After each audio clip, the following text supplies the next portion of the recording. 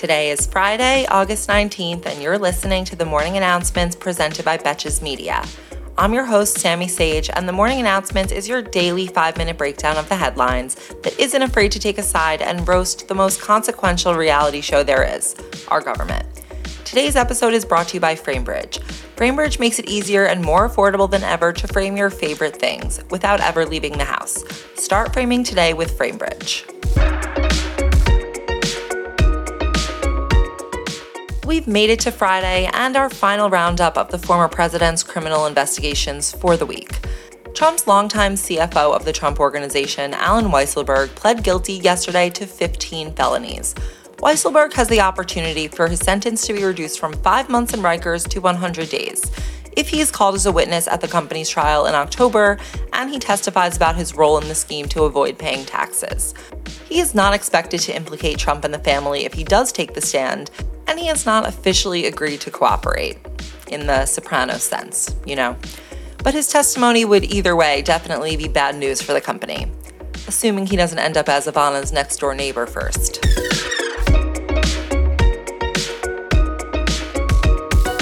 Next, we have an update on the search for top-secret documents at Mar-a-Lago.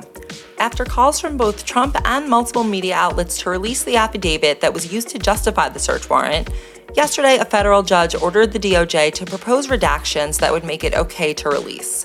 The judge, who has faced major threats from Trump supporters in the past 2 weeks, said that it was, quote, very important that the public have as much information as it can.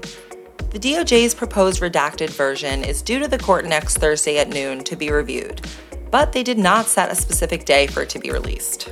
Maybe seek some advice from Kris Jenner on how to time that for maximum impact.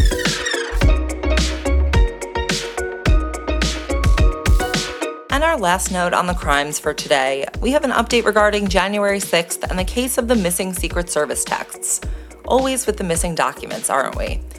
According to Secret Service emails obtained by Citizens for Ethics, the Secret Service knew of a threat to Nancy Pelosi on January 6th, days before the insurrection, but did not pass it along until 5:55 p.m. that day, when there was a 30% chance it was already insurrecting.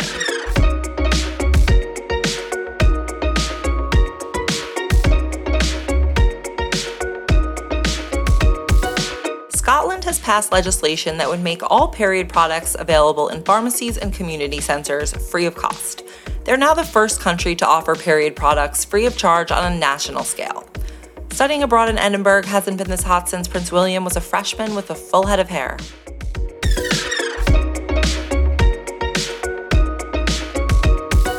Now a throwback to when it was easier to get an opioid prescription than a box of tampons.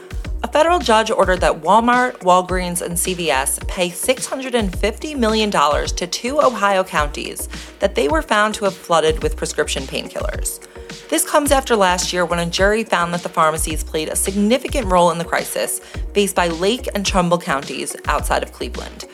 The judge wrote that the pharmacies had dispensed drugs, quote, without effective controls and procedures to prevent pills from being abused and resold. I mean, yeah, where's the money in that?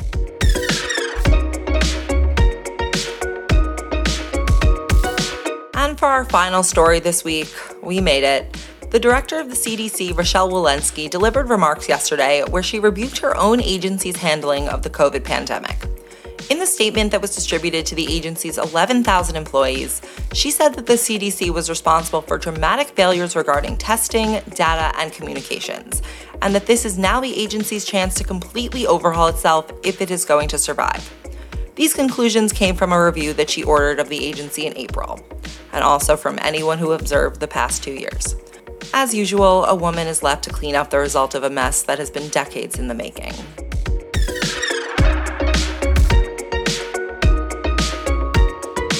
Thank you for listening to the Morning Announcements, and thanks again to our partner, Framebridge. Framebridge is seamless and affordable, and they send you everything you need with hardware to hang your art and a measurement guide if you're doing a gallery wall. They're the only way I have framed anything for the past several years. So get started today, frame your photos, or send someone the perfect gift. Go to framebridge.com and use promo code MORNING to save an additional 15% off your first order. That's framebridge.com, promo code MORNING. Framebridge.com, promo code MORNING. Until next week, I'm Sammy Sage, and now you know what the fuck is going on. Betches.